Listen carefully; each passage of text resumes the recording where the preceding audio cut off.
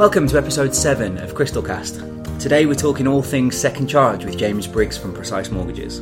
Following on from recent MCD changes, many commentators expected a boom in the second charge space. And while business is increasing, it's certainly not increasing at the levels that many people forecast.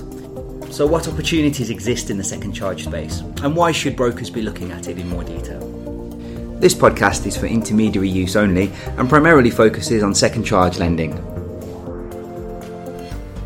Today we're joined by James Briggs, Specialist Distribution Manager from Precise. Hi James. Hello Chris. Hi, how are you? Very good, thank you. Thank you for having me. No problem, thank you for coming along.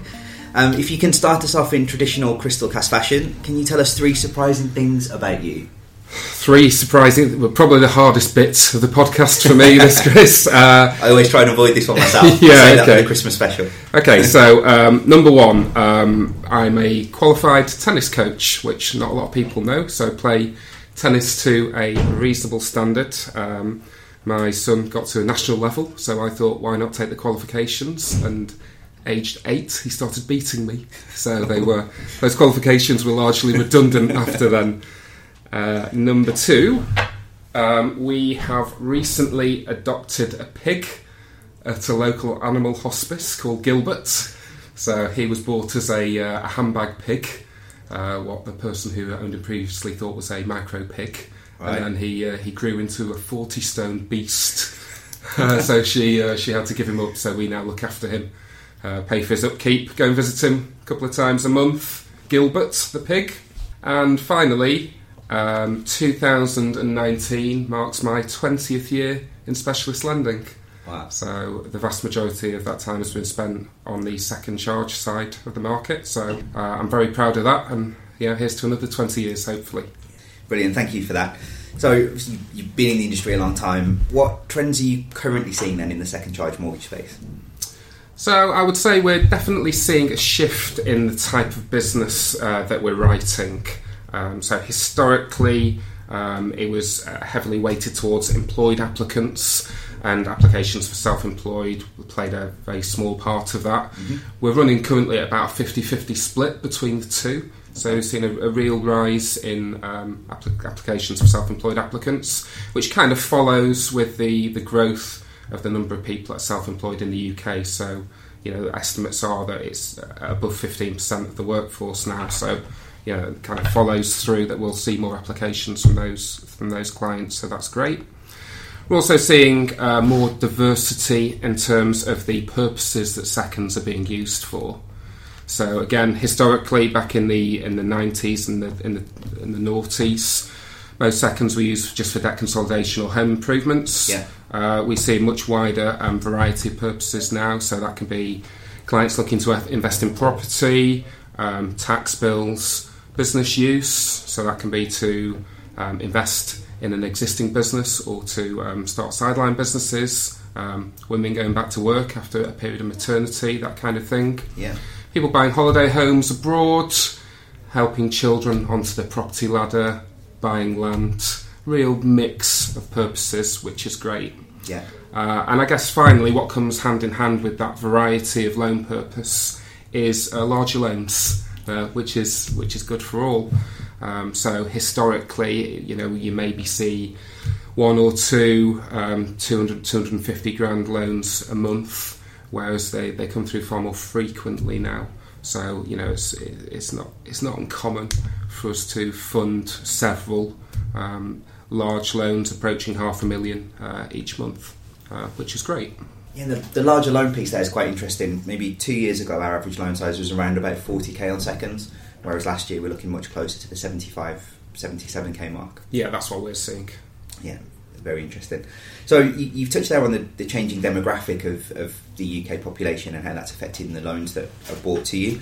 Has that caused problems from a product point of view or a process point of view? Not necessarily, because we've always billed ourselves as self-employed specialists on our mortgage and buy-to-let side, and that's followed through with policy to second charge lending. One of the changes we have made and seen is the how we validate income for self-employed applicants. So historically, it was painful for clients to get paper-based SA302s from HMRC. They used to quote 5 or 6 weeks when the client called up for them. I remember those days. Yeah, lots of frustrated clients and underwriters on both sides. Yeah. So lenders who accepted accountant certificates were sometimes favoured over those that didn't. Whereas now with HMR's new system where clients can log on and easily access tax calculations and tax year overviews, our feedback is it's much more straightforward now for clients to access that information than even send a questionnaire to their accountant for completion. So that's really helped speed the process up of self-employed applicants, and faster completions means better conversion for all. Yeah, definitely. So obviously we're all seeing more in seconds than we've seen before, but I think it's fair to say there hasn't been the uptake in seconds that may have been predicted after the changes to MCD. You got any thoughts on why that might be? I guess that depends on what your expectations were of the changes post MCD. I think we all hoped that there'd be a light bulb moment and all mortgage brokers would instantly start quoting on seconds on every capital raising remortgage, but looking back, I think that was a little optimistic to say the least. I would say we are seeing growth. It's just more gradual than we probably all hoped for. We speak to new brokers every week, as I'm sure you guys do at Crystal, where they've not considered a second before, and you pose that option to them, and they come back with, I didn't realise you could use seconds for that. And you see the penny drop. And we are seeing more and more uptake from brokers, particularly from the conversations we have at the at the mortgage expos and those kind of round table events that we do as well. But I think what we shouldn't forget is we're operating in an environment where we've had probably the most inexpensive remortgage deals in history. Yeah. So when you've got remortgage deals at 0.99, it can often be the best advice for the client to go for the remortgage. Mm-hmm. And if that's the best option for the client, then that's good for me, because the client should be central to the product selection. So that I think that very low interest rate environment has kind of reined the second charge growth off somewhat. Although there are probably still some broker myths around seconds and misconceptions that we need to continue to work hard to dispel. So I still hear that seconds are for adverse clients only. They're small loans, and a remortgage always works out cheaper. So there's still lots of work we need to do on education. Yeah. So that leads us nicely into the next question then. Do you think brokers understand enough about seconds? Knowledge is definitely improving post MCD, but if you look at the size of the remortgage market versus the size of the seconds market, and that's it's around a reported £100 million a month at the moment, there's a huge gap, and that for me that tells me there's still significant work that needs to be done on broker education and helping brokers to understand seconds. Unfortunately, I still hear the phrase occasionally in presentations. None of my clients ask for second charges, which I'm sure your sales guys have heard that as well. And it's incumbent on the broker to run the comparison between the remortgage and the second charge to find the most suitable option for the client.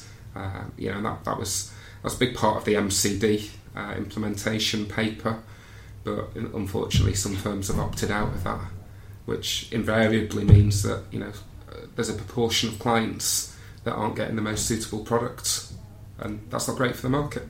No. So do you think networks, clubs and specialist distributors have got a bigger role to play there? Yeah, good question. So out of the three, I'd probably say specialist distributors like you guys at Crystal are doing a fantastic job to raise awareness and grow distribution of the product. The same can be said for some of the clubs and networks. We've had real support from certain clubs and networks, which is great. And they allow us to share a platform with them and talk about seconds on an even footing with remortgaging traditional options. I think there is more that some of the networks can do to help their ARs get to grips and understand seconds more. And the lenders are more than willing to help and take part with that. But really, what I'd like to see is the industry pulling together more to raise awareness and to raise understanding of what can be really valuable products and the best option for clients some of the time, and increase the amount of business we're doing overall.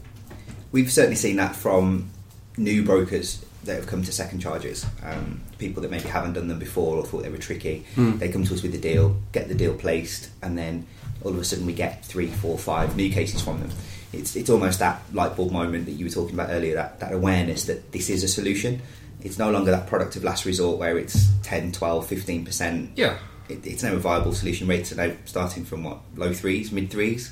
Yeah, I'm right. Yeah, rightly so as well. This is most of the major lenders are backed by retail savings banks, so the funding's there. The products have never been more competitive. There's only so long that brokers can ignore seconds for the ones that aren't engaged already. So Precise have been very vocal around the education of brokers. Obviously, Bridging previously raising the profile of that sector very successfully. More recently in the buy-to-let taxation piece. Do you feel that sets you apart from some of the other lenders in the market? I don't think we're alone in our drive to educate brokers. I think some of our competitors do a fantastic job as well. Some lenders have different views on the importance of broker education, but for me and the wider sales team at Precise Mortgages, it's one of our top priorities. Mortgage distribution in recent years has shifted heavily towards the intermediary. So depending on what stats you look at, it's around 75% of new mortgages are intermediated through brokers, which is great.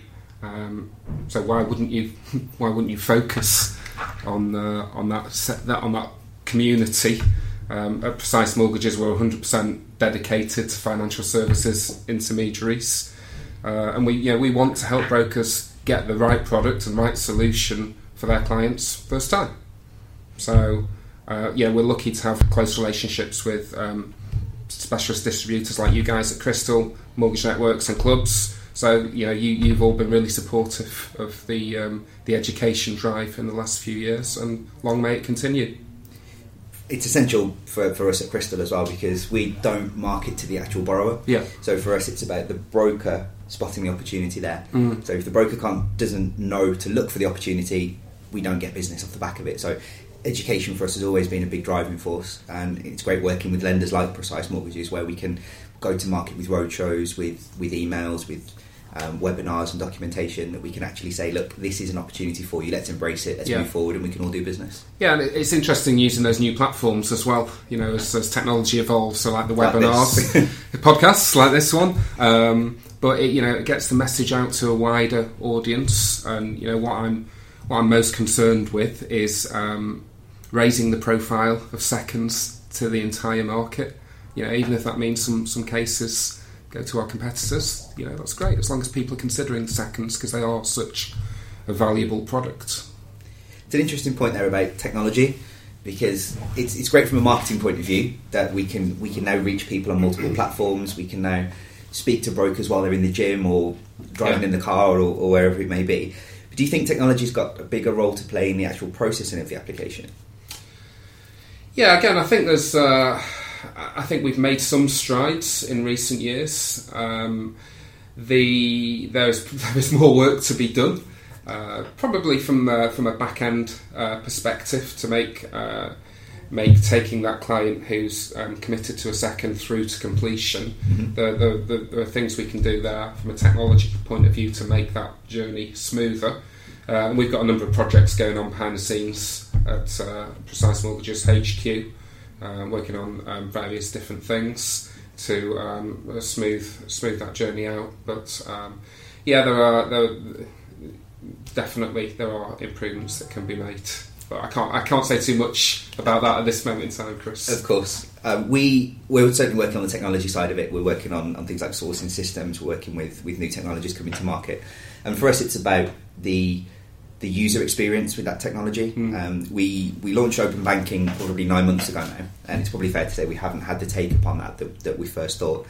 And I think there's a perception thing out there with the general public that, you know, we prior to recording this, we talked about data breaches and the issues around security and things like that. Yeah. So for us, it's about ensuring technology is actually usable rather than just being a little gimmick that we can put on the website that says we now do this. Because as you touched on earlier, it's all about that customer journey and getting that outcome to be as efficient as possible. And it's as we also talked about, it's a generational thing, isn't it? True. Yes. So the clients where you will see the take up on the likes of Open Banking will probably be under 35, probably under 30. We're the wrong side of that now, unfortunately. Unfortunately, it's a good job it's audio and not video. But yeah, the homeowner generation, people are older who buy houses typically now. I'm not sure what the average age of a first time buyer is. I imagine it's late 30s, early 40s. Yeah. So those are the people who are probably a little bit more sceptical when it comes to those type of interfaces. So yeah, very much so. The public will get more comfortable as time goes by. Yeah, it comes back to that education piece, doesn't it? We need to educate people for the benefits of certainly the front-end technology. Sure. As to why it should be used rather than it just being something else that they need to do. But certainly at the back end, Open Banking for us is a really useful tool. A couple of cases last year where we spotted issues on them very early. We didn't have to wait for the client to send in bank statements. And again, if a customer's got multiple bank accounts, we could be talking about 30 pages of bank statements there, which, especially from an underwriter's point of view, if you have to interrogate all of those, it can be quite time consuming. Absolutely. Yeah, absolutely. We would want to try and avoid that where possible, but within the parameters of lending responsibly. Of course. The Precise are unusual in the fact that you've got different BDMs across different sectors of the market. We've touched on it very briefly, but Precise are obviously a multifaceted lender.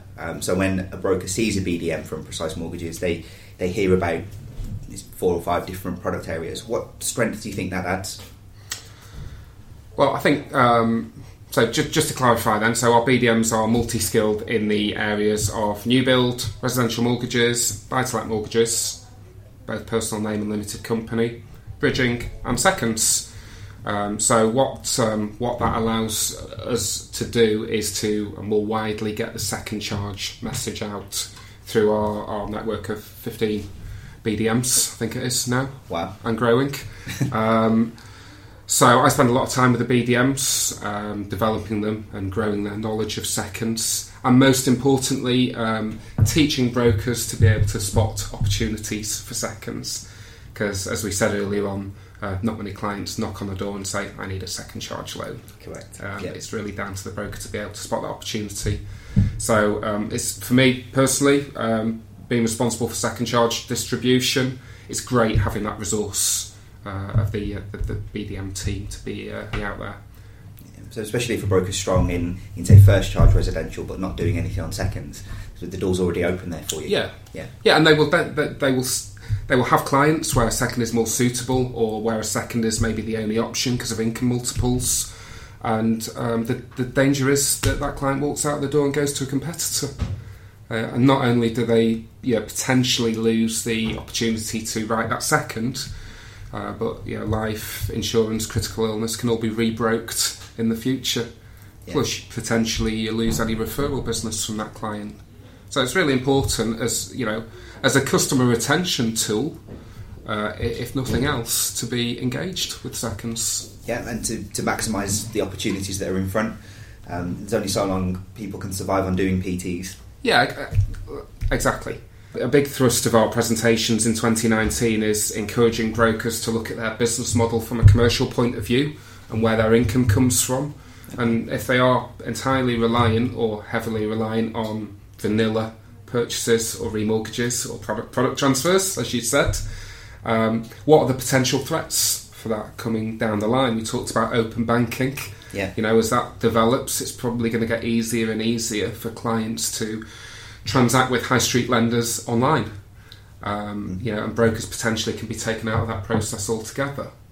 We're seeing more 5-year fixed rate products than ever before as a nation, because there's some fantastically priced 5-year fixed rate products out there. But that means clients get taken out of the 2-year remortgage cycle. Yeah. So how do brokers intend to diversify their business model and income streams moving forward? And that's where we think specialist lending, not just seconds, but bridging finance, buy-to-let, that's where that plays a really critical part in helping brokers to protect themselves and grow their businesses over the next few years. A big part of that is choosing your distribution partner correctly. So having a distribution partner like Crystal, who can take care of buy-to-let, residential bridging and seconds, it's a really valuable tool in the broker's armoury. So I'd encourage brokers to talk to specialists and forge those relationships now. So we've touched a little bit earlier on the opportunity for brokers, and that they need to understand more about when to use a second. We've got a forum here with brokers listening. What do you think should be the key flags for a broker when they should start considering a second charge? Great. Okay. So the key ones from my point of view, clients that are on long-term tracker deals, maybe legacy products that aren't available anymore.